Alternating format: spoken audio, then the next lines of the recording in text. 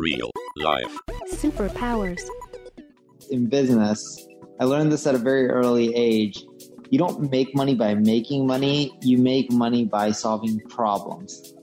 If you can solve problems, your solution's good, it's quick, easy to use, ideally affordable, you can do well. You don't have to innovate, you just have to solve problems. Hey everyone!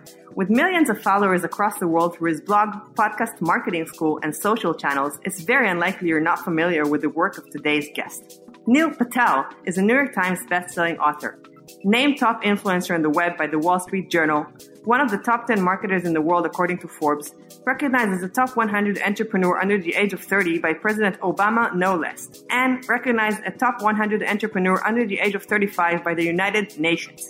Entrepreneur magazine says he created one of the top 100 brilliant companies out there. He's the co-founder of Crazy Egg, Hello Bar, and Kissmetrics. He helps companies like Amazon, NBC, Microsoft, Airbnb, Google, General Motors, Salesforce, HP, and Viacom grow through marketing. Real life Superpowers.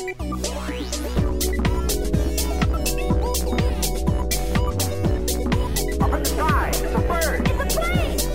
Gentlemen, we can rebuild him. We have the technology. Real life Superpowers. Neil, welcome to Real Life Superpowers. Thank you guys for having me. It is such an honor. I'll start with my usual question, which is, what are you up to these days? Just building my ad agency, Neil Patel Digital, and working on my software projects, Ubersuggest. Which I personally use, and I know many other marketers do. Thank you. Let's take a step back because, these days you're like the hot shot, you're the success story, you've been endorsed by Obama, by probably every tier 1 publication in the world. You're on the top of your game. And how did it all start? Like, I know that you started your own business when you were 16 and you had a need for marketing. And then you realized you're not getting any answer to that need for you were basically trying to find a solution for yourself because other solutions just weren't cutting it. And that's one angle of the story. But I'm also curious, you were 16, other people were playing basketball or whatever at school, and you were starting your own business. So tell us about that a bit. Yeah, I grew up in middle-class America, and I just wanted a better life. And I couldn't qualify for any high-paying jobs, so I decided to be an entrepreneur because I didn't know any other way to make more than $5-6 an hour other than being an entrepreneur, because all the jobs I would apply for, that's what they would pay 16-year-olds. And then over the years, I learned entrepreneur is really tough. It's not that easy to succeed. But just years and years of being persistent and keeping at it, eventually I figured it out and I've done okay. You said you were in middle class and you had to make the money. Why would you have to make the money? What was so bad? I didn't have to. I was lower middle class. I just wanted a better life. Why? I just wanted it. I saw people around me. See, because the area I grew up, we grew up in the middle class area of a rich county or city. And you would see people with fancy things like a BMW or Mercedes. And as a kid, I wanted some of those things. I eventually learned they're useless and you don't need them. But at the beginning, when I was young, I wanted those things. I don't know why. I just did. So what would you want now if they're useless? A bigger home, bigger backyard, which is very expensive in Los Angeles. Sadly, a little bit too expensive. A bigger backyard costs you around $10 million. So things add up. But during COVID, that would be nice. I don't have that. I'm just saying because of COVID, I realized, having a backyard would be nice. Well, that makes sense. And back to the age of 16. So you're starting a business. Your goal is money, and you're realizing that you're not getting the solutions from third-party services. And you're thinking, I can do this. How do you get the confidence to even try? Well, I was broke and frustrated. I had no more money to pay the third-party services. It wasn't even about the confidence. It was more so I had no other choice. And then what, you sort of started exploring and how did you go about figuring out what to do? Yeah, so I was reading a lot of websites. I started implementing what I was learning. I was experimenting on my own sites. I was starting to get results. And I started getting more traffic to my site. And I was like, oh, this is amazing. Still wasn't making any money, but I at least cracked the traffic nut. And then I'm like, this entrepreneur stuff is really hard, but I'm pretty decent at this traffic stuff. Maybe I should do more of that instead. And then you did. And then I did. I would pick up the phone and literally call people who are ranking on Google, not on page 1, but page 3, 4, 5, and cold call and pitch them. I would call the people who are doing the paid ads and then try to sell them on my services. Some of it I would do performance-based. Some I would offer a guarantee. Some I would say I'll do work for free for a month, and if you like it, then pay me after. I was trying to do whatever just to get customers. And this is in high school? Correct, yes. So I'm guessing what's the ratio of hearing no to yes at this stage? I don't know the ratio, but it was really bad. It is almost everyone said no or ignored you. So how did you know you were good at it? I didn't know I was good at it other than I got traffic to my own website. I'm like, I did this for my own website. I can do this for anyone. I was more naive than knowing if I was good at it or not. And it didn't sort of throw you back to hear all those no's? Did you just keep going? No, because I look at it this way. If I call a lot of people and I pitch them a service, if they all say no, what's the worst case that happened? Wasted some time, didn't really lose any money. I was still where I am today or at that time. If someone said yes, I would have a better life and I would make more money. The worst case scenario, the no, didn't really, I had nothing to lose. Because you already had the no. Yeah, like if I got a ton of no's, make no more money, be in the same place, instead of playing basketball, I wasted a few hours each day. I'm sorry. I love your humility. But I'm looking for something here, which is, what's not logical is not logical. So there's something about what you said. You said, I brought traffic to my own service, and I said, wow. So there's something about the self-reliance here that I feel that is more powerful than what you think. Like you said, I couldn't get more than $5, so I had to find something else. I wasn't good at traffic, but I did find the site. And there's twice that the difference is you're saying you want money, but you're not, but you're looking a little more of like seizing, in my opinion. I don't know. I'm hearing this. So tell me if I'm wrong, but you're looking to have more power on what you're doing. Like you were empowered by having traffic in the site. So was there something about that? Like, are you looking for self-reliance? Like in COVID, you're also saying, I want a garden, right? So is there something powerful about that in your character? Well, back then I really genuinely wanted money for a car. To buy your own stuff. Yeah, buy our own house, all those things, right? But I don't know if there was much self-reliance other than I genuinely thought I was good at it. Because to do SEO and marketing for one site was no different than doing it for other site. It didn't matter what industry. The principles and concepts were the same. And I was getting good at it, and I was getting results fast, and I was getting results faster than the people I were paying that were well known in the space at the time. So that's what led me to realize that, hey, I can do this for other people and probably better and probably cheaper. Because I know what the people were charging me, and I'm like, I can do it at a fraction of the cost, get better results, and let me just do it for free for them for 30 days because if they're not happy, they didn't lose any money. And if I did good, then they'll pay me and I'll be happy as well. But that's another like best practice that at 16 is pretty impressive to sort of identify, like the whole sort of freemium. Like, let's try, let's see what you get. Those are things that businesses evolve and the confidence. And okay, fine, you did it for your own website and it worked. It's still very impressive to be able to sort of go into the landscape of, the adults who are running their own businesses and offer your services. It's almost cheeky. And yet it worked, right? It worked. I learned the freemium concept from my mom. So she was born in India. She had a teaching degree in India, which isn't valid really in the United States. So she went to night school, took some classes to try to get it valid here. But she struggled to get a job. So my mom taught at a school for 6 months for free. And then after, eventually they paid her. But I learned the concept from my mom. She was doing it years and years ago. She was doing it literally 30 plus years ago, around 32 years ago. And I'm guessing she had your back. Like, did both your parents support you in everything that you were doing? Yeah, they didn't care. They were just like, hey, do whatever makes you happy. My parents are easygoing. My mom was a teacher. My dad worked at a bank. They were pretty easygoing. Your parents are easygoing. That has nothing to do with the profession because those two professions are not easygoing. Yeah. Well, the teacher, my mom taught little kids, like 3-year-olds, 5-year-olds, stuff like that. So it wasn't that hard. There was no pressure. It was more so she enjoyed her job. my dad working at a bank, most bank jobs are not hard. My dad wasn't high up at a bank or anything like that. He was a low level to mid level employee. Okay. And then like, how do you go from sort of starting to get the yeses, starting to provide services for real businesses that are not your own? I mean, if there's one thing that we're seeing clearly across all the interviews and speaking with peak performers, it's that there's no such thing as overnight success. So I'm guessing you didn't jump from getting your first business to working with Google and Amazon and NBC, right? No, it took a long, long time. Keep in mind, I'm 35. I started when I was 16, so I'm in it 19 years, just to give you an idea. Do I think I'm successful? Probably not. Do I think I've been better than the average person? Sure. Just being realistic. I also look at success as it's in the eye of the beholder. If you're content, happy with your life, then to me, you're successful.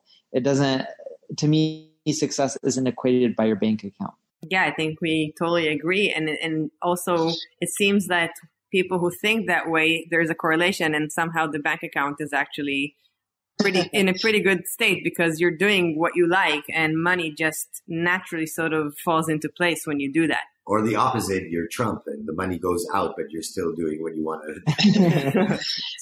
And then the other thing too that I've quickly learned is in business, I learned this at a very early age. You don't make money by making money. You make money by solving problems. If you can solve problems, your solution's good. It's quick, easy to use, ideally affordable. You can do well. You don't have to innovate. You just have to solve problems. And that's really it. Solving problems goes a really long way. So how do you know what problems to solve? Because I'm guessing like a lot of the people listening, they want to do something meaningful. They want to also do something that they love. And sometimes that can be confusing. So like, what do you ask yourself to understand what is the problem that I think I can solve and enjoy doing? When you're talking about problems to solve, the easiest problem to solve is, if you're trying to figure out what to do, is think about your passion. What are you naturally good at? And look for issues and problems within the space that you're naturally good at, because you'll know what issues there are and go and try to solve them. And the key within what I just said is passion. Because if you try to solve problems and things you're not passionate about, you're not going to do a good job. You're not going to care. You're not going to put in the time, the effort. You're going to give up when it takes too long or something goes wrong. But when you're passionate, you usually just keep pushing through because you like it and it doesn't seem like work. So someone said here, and I think it's just enlarging what you're saying is solve your own problems you're probably passionate about. Like they should be in a business. So like if you think you can, Richard Branson style, if you think this experience, you can make it better, or you can make this product better because you're using it, then you'll be passionate about it because you have that pain. But also make sure that there's enough customers who also experience the same thing. You don't want to solve a problem that only you face. You want to make sure it's a wide problem. And if it's not a wide problem that affects a lot of people, you want to make sure that even if it's a small problem, the people that it does affect, they would pay a lot of money for that solution. So what did you do once you started the business? How old were you when you started making money and figured this is going to be something I'm going to pursue as a business? I'm going to try and really do this. Making revenue or making profit? I mean, you tell me. There was one stage probably when you figured, okay, this is happening. This is real. Yeah. So by the time I was almost 17, so still 16, I was doing around $20,000 a month. Helping people. I wasn't making any profit. Just wanted to clarify that. I didn't start making profit until I was in my early 20s. And you had the privilege of actually being patient because of your age, right? Like you knew that you could wait. No, I didn't even think about patience or any of that. You have to also remember just as a kid, most kids don't think long term, or at least I wasn't able to. And the other thing that you have to realize too is at 16, I didn't really have much of a taste of money before this. Even a few $1,000s a month or $1,000 a month was a lot of cash for me. So I was just happy. This is interesting for me because I've seen a lot of entrepreneurs or young people that find out things about making money. And I really liked what you said. Like when you said it out loud, you said revenue or profit. There's more into that, like cash flow or how to make money or all of that. doesn't that piss you off that in, school, you don't understand, like the reason you're not profitable, I'm asking, is it because you didn't have the capabilities and idea? You had to learn how to make money while you were making the revenue. Or was it because you only need $1,000? Like, well, I live with my parents. As I mentioned, we were middle class. They paid for my expenses. They gave me one of their old cars. They paid for my gas. They paid for my school. They paid for my food. They paid for clothes if I needed clothes. So I didn't really need money for anything. So I just took all the money I was making, I reinvested it. And in the business. Yeah, and that's why I had no profit. And on that sense, like you kept on doing what you're doing till now, but that world changed like 1,500 times, right? Sure, because I did one too many businesses, one too many ideas, too much ADD, not enough focus. You learn these things over time, right? It's better to have one big business than just to try to do every bright idea that you see, and just focus goes a long way. So was there like a stage where you figured, when things got a little difficult and, all this ADD and trying to do a few things at the same time and things were rough, did you at any stage think of giving up and maybe going to work for someone or take like the traditional path? So many times, you'd be shocked. Because there's so many times I was in debt, like $500,000, $1 million, just borrowing money to keep doing more and more things from family members. So, but yeah, there were so many times I wish I didn't do a lot of these things. So what kept you going? Well, I was still too young at the time when I was in debt, so I couldn't get a high-paying job. So I just kept focusing on, doing entrepreneurship.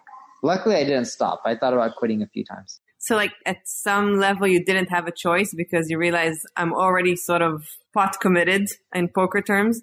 And it's either that I somehow fix this or I don't even know what. Exactly. I didn't have too many options at that time.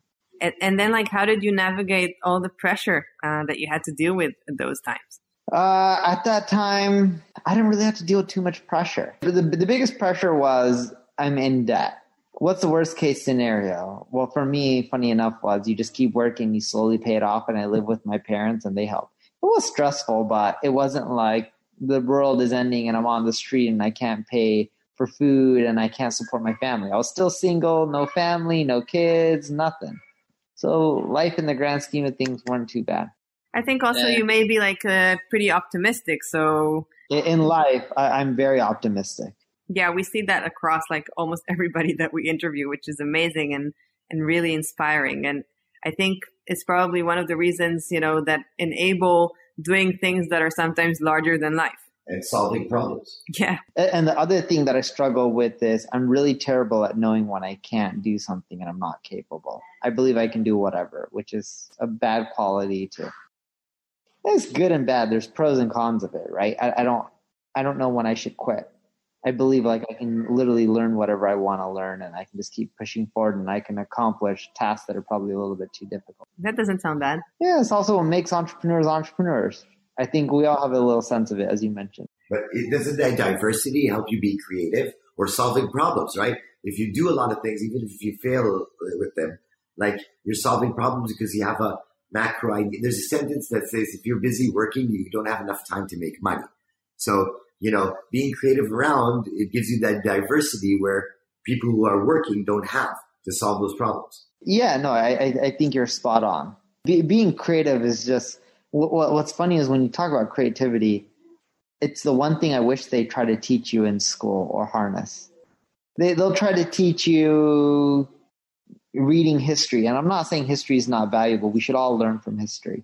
And they'll spend so much time working on math when people just use Excel now and calculators and all these things. But they don't teach you how to be creative. There is some things where they do critical thinking problems and stuff like that, but they don't spend enough time really harnessing creativity because life isn't a straight line. Life isn't black and white. There's a lot of gray and things that you have to overcome. And I think creativity is what really helps people thrive. Yeah, but the problem is, it's something in the course structure, which I really agree with you. But the problem is wanting to do that and doing that is really difficult because once you're studying something and you have to memorize something, there's a binary 1 and 0 at the end of an answer. And being playful and creative is a taste choice. So who is the judge of creativity and what is good? And how do you teach someone to give a grade on that? So once you have the grades as a standard, there's a problem with the creativity. Like, it's not a platform where it says open canvas, internet, fill it. It's a structure. So once it's a structure, it's not creative, right? So it's a big problem. I agree with you. But about the creativity and your diversity, though, how do you stay passionate after 20 years doing that? Like, and after all the ups and downs of Google and changing and, rules, like, how do you, like you said, the most important thing is to be passionate. Are you still passionate after 20 years? I'm very passionate about marketing, so I continually prepare. If I wasn't, I would just sit and go get a job or find something else to do or something. But there has to be a drive. Do you build a new challenge for yourself? Are you building different goals for you? Like, how do you get excited from your relationship with marketing? There are no goals, really. I know that sounds crazy, but I don't really have goals other than just keep pushing forward and have fun and do what I'm doing. Now, don't get me wrong. There's like business goals. Like, yeah, can we grow X percent this year or whatever it may be? But just personally, I don't really have any like objective, like I need to do this. It's more so enjoy life for what it is, spend time with family, work, just do the routine. And I just love reading and learning. And out of everything, at the end of the day, when I look at me as a core person, what keeps me going is I just like winning. It's not the concept of like, did I do this? Did my business achieve this? It's more like, did I win? Did I beat someone?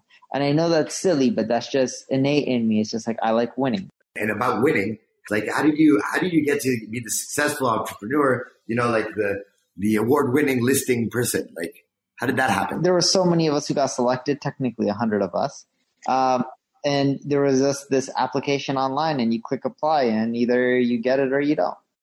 And it was that simple. There was nothing more to it. He makes everything sound really simple. You're the approachable guy, okay? That at the end of the day, he wants to win. You know how dangerous that is, right? Yes. Okay, this is a quality that, this is, you're going to win, but you're going to win by the person is going to feel, oh, this guy doesn't want to win. Because you have a big contrast there. It's really interesting. As an entrepreneur, I've never seen that kind of typecast. Like, I don't think anybody that fills out that form, I don't think Obama just went or the team selecting just went like, yeah, he seems awesome. I think he's probably a little more complex. There's like the 40,000 people now that is clicking right now, on the Obama thing. And, I'm saying rejected all the time. They're like, oh, come on. The site is crashing. He said it was easy. Well, it was luck of the draw, right? And I'll be quite frank, they just based it off of revenue. And I knew that we had good enough revenue at the time to get high up. Okay, let's take another step back a second, because I feel like everything sounds like so Care Bears, and I'm trying to sort of dig in and understand like where this wasn't smooth sailing, because life just isn't, and we all know that. So, you started acquiring customers, and at what stage did this scale, and how do you land like the top tier 1 customers in the world? That doesn't happen overnight. Yeah, it really is just a long game. So if you do something long enough and you do a good job, you'll get known of it, word of mouth. You'll get more referrals. It's just a long game. Some of it's building relationships, going to events, conferences, networking. Like, there's no quick solution, as you guys know. But if you do something long enough and you get decent at it, eventually you'll start getting the right type of customers. Revenue will start coming, but you got to do it long enough and good enough. And that's where people really lose out. Most people aren't willing to put in the time and energy. Most people aren't patient. Heck, I'm not even that patient. And then most people aren't willing to take the time to get good at something, because if you're not good at it, you're not going to do well. But if you don't do it long enough, how are you going to get good at it, right? So they go hand in hand. You just got to keep doing it until you get better. But what would you say is your superpower? I'm pretty good at figuring out most things. What do you mean by figuring out? Like, if someone gives me a problem, I can try to come up with a solution. And if I don't know it, I'll go and research it and learn it. So I'm really good at that. The other good thing about me is I have a really good memory. Extremely good. Like, I'll remember things from like when I was like 4 or 5 years old. I'll remember things when people told me a story, 10 years ago. So I have a really good memory. It's not photographic, but it's close.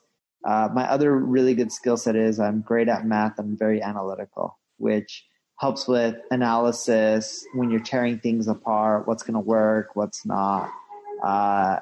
Like, for example, I have multiple people in my finance department, and I've had it in the years past where people will show me spreadsheets in a board meeting and they'll show me numbers, and I'll tell them that their numbers are off, and I'm able to do it in my head, literally right there in a few seconds. Okay, so those are really special superpowers. Do you have any tricks on that? Like, do you visualize memory? Do you benchmark numbers and memorize the benchmark, or are you just naturally amazing at that? I don't know if I'm amazing at it, but I was naturally decent at it. Okay, so if you're naturally decent in it, and in school you said that you weren't, you didn't find anything that you were extra good at or decent enough in, correct?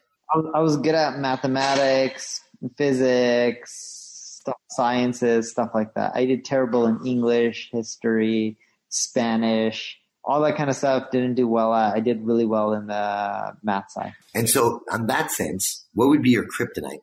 My kryptonites don't have the best grammar, English skills, even though English is my first language. What other skills do I lack? I'm a terrible manager. I wanted to ask you about that. Like, I had a hunch. Like, is it micromanagement, or do you just not have patience? Like, what are the dynamics on your team? I have a lot of issues. I'm not a good micromanager. I'm not a good manager overall. I don't manage a ton of people because I just suck at it. I don't like training. I don't like teaching people like how to do something. I'm just like, I'll just do it faster. But you do teach them like on stages, and you educate millions. Sure, which is funny because I can do that, but I can't teach people one-on-one. I'm terrible at that. Because you're impatient? Correct. One of my biggest issues is patience. Now, luckily, I have a child now, so I'm learning to be a bit patient, but I'm still not good at it. Oh, you'll be good. You'll be great at it.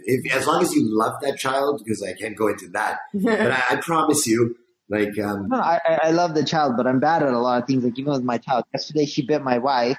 So then I'm like, I'm going to put you in timeout. I put her in a box, and the top was open, but she was sitting in a box. Is this a child or a puppy? Child. I'm kidding. So, like, I have this cardboard box that she sits in, and I push her around because she likes sitting in there. So, and it's a big box, and she can't climb out of the top. And then, she colors on the inside of it, so she likes playing with it. But I put her in there in timeout yesterday because she bit my wife. And I'm like, she needs to learn. This is the third time. But she started crying, and within like 5 seconds, I take her out. Like, I'm not that strict parent. I don't have when it comes to disciplining or doing stuff that I should do as a dad, I'm bad at that. I'm good at the playing side. I'm good at reading to her, educating. But I just don't have the patience for, like, hey, let me put on your clothes and sit there for 10 minutes and struggle. Like, I don't have the patience for that. But is it patience, or are you just playful? You don't have patience because it's more fun to do other things. That's true. I can go on a walk with her for 30 minutes every day, and I love that. I just don't like the concept of me sitting down with her and doing the stuff I don't like. Like, I know this sounds bad, but I haven't changed a diaper still today.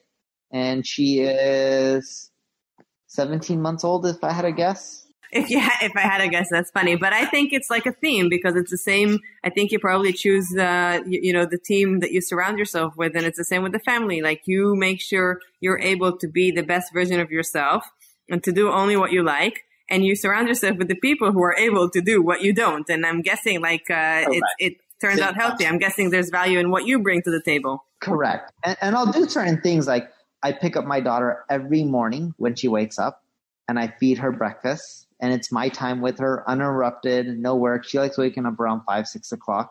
I'm up before then anyways. And it's just something that her and I do, no distractions, no emails, no work. And I get to play with her, have fun. And this morning she woke up from the crib and she's just like Loca Loca, which means she wanted to hear the song Loca. Loca Loca on Turbo, yeah. So I played that song, fed her some cereal, read her some books. When I feed her cereal like Cheerios, I count how many Cheerios are. I brushed her teeth with her in the morning. It's like things like that, like you are right. I think at the end of the day is if I like something, I'll have the patience for it. If I don't like something, I have no patience for it. But I think that's going back. I'm sorry, because this is not my job, but the self-reliance thing is really strong with you. Doing things that you like with whom you like is the same thing as the attribute you're looking for as a child. Like, it came back again. because you're actually saying it's not a patient's putting in the box. It's like no one decides for me and I do what I want. And if I do that, I actually have a lot of patience and a lot of discipline. So it's not your kryptonite. Your kryptonite is that you only want to do things that you enjoy. And sometimes there's diapers that you have to clean, which is not enjoyable. And I know what I'm good at. Like, I don't have a stomach for diapers. I just don't have the stomach. You can be good at that, though.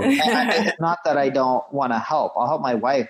It's just I don't have, if it smells bad, I'm going to get sick. Just like when my wife was giving birth, without getting into many details, the doctor's like, come and pull out the baby. I'm like, no, thank you. I turned away and I'm like, this is your job. I'm not good at this, right? Like, I just know. If you had to, you would. Sure, if I have no choice, I would. But what's the point of having a doctor? Like, I just know I don't have the stomach. What's the point of having a doctor?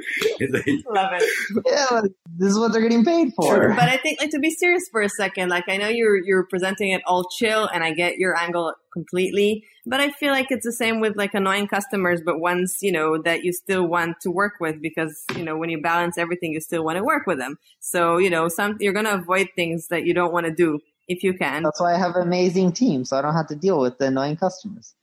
And no offense, you're not going to have perfect customers when you have hundreds of them. And that's okay. And you know what? Even if a customer is irritating to you, they have a right to be. They're paying you. They can do whatever they want. Now, if you don't like it, you don't have to take their money, but that's the reality of this. But going back to what you guys were saying earlier is I have very strong self-awareness. I know what I'm good at. I know what I like.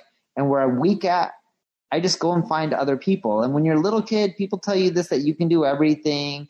And even though I have this, I wouldn't call it God complex, but that complex where I believe I can do most things, just in reality, when I don't like something or I think someone's better than me at it, I go find the person and hire them. And then I'll go learn from them. And I believe I can get better than them, which sounds bad, but that's the mentality I have. That's actually the truth. So thank you for telling us that what every successful person does just doesn't tell it, honestly. So no, but there's there's this thing called the Dunning-Kruger effect. Have you heard of it? I have not. Okay, so it basically means that sometimes people think they're better than what they actually are. And that's me. So, and the other end of the coin here is the imposter syndrome. So, some people on the other end of the scale, and I guess we all feel like sometimes we're on that end too. Maybe you don't, but a lot of people sometimes feel the imposter syndrome. And then the idea is to strike the balance and understand when you're leaning towards the Dunning-Kruger effect and when this is imposter syndrome, and just find the balance where you're at your best and where you can add the most value. And then, let other people do the stuff where you're not at your best. Yeah, like I know if I was going to play basketball, I'm not going to be the best. I know I'm going to be terrible at it. At the same time, no matter how much I practice, I just don't have that physical ability in my body. But at the same time, I know there's certain things that I'm just amazing at. And sometimes I have a bit too much arrogance that I can learn and get good at it. And even if I know I fail and I'm not the best at it the short run, I believe I just keep doing it and learning it, I can get better than most people. But that's what makes entrepreneurs. And I think that's the skill that a lot of them need to have, sadly. Now, on that sense, the most important thing is you have the confidence and you're like 20 years into entrepreneurship. That means, that's in like, the new generation, that's like 340 years. You're like Gandalf in entrepreneurism in the internet. So the question is this. I want to summarize everything and, be respectful for your time and just understand one thing. If you would go back either to other entrepreneurs or to yourself when you're starting off, what would be the one tip that you would think would be a game changer? The Marty McFly going back in the DeLorean and giving it to yourself. What would it be? This is a silly one, but it would be focus. I know if I focused, I would have my companies would probably be 4 or 5 times the size. Focus is just, people take it for granted, but if you just do one thing and you do it extremely well and you do it for a long time and you're in a big enough market, you'll build a huge business. And I think that's a big mistake. And that was actually the second thing I would tell myself is pick big TAMs. There's some times where I created businesses that were in small markets. And it doesn't matter how much effort you put, a small market is a small market. And what I learned over the years is to build a business in a small market and to build a business in a big market, it takes almost the same amount of effort. So might as well go after the one with the big TAM. Love it. That is so important. Very practical. Love it. All right. We know you have to jump, so we really appreciate this. And in the meantime, thank you so much. This has been fantastic. And we really thank you for coming on. Yeah, and keep on being brutal simplicity. I love it. Thank you very much. Thank you. Thank you guys for having me. All right. Bye. Real life. Superpowers.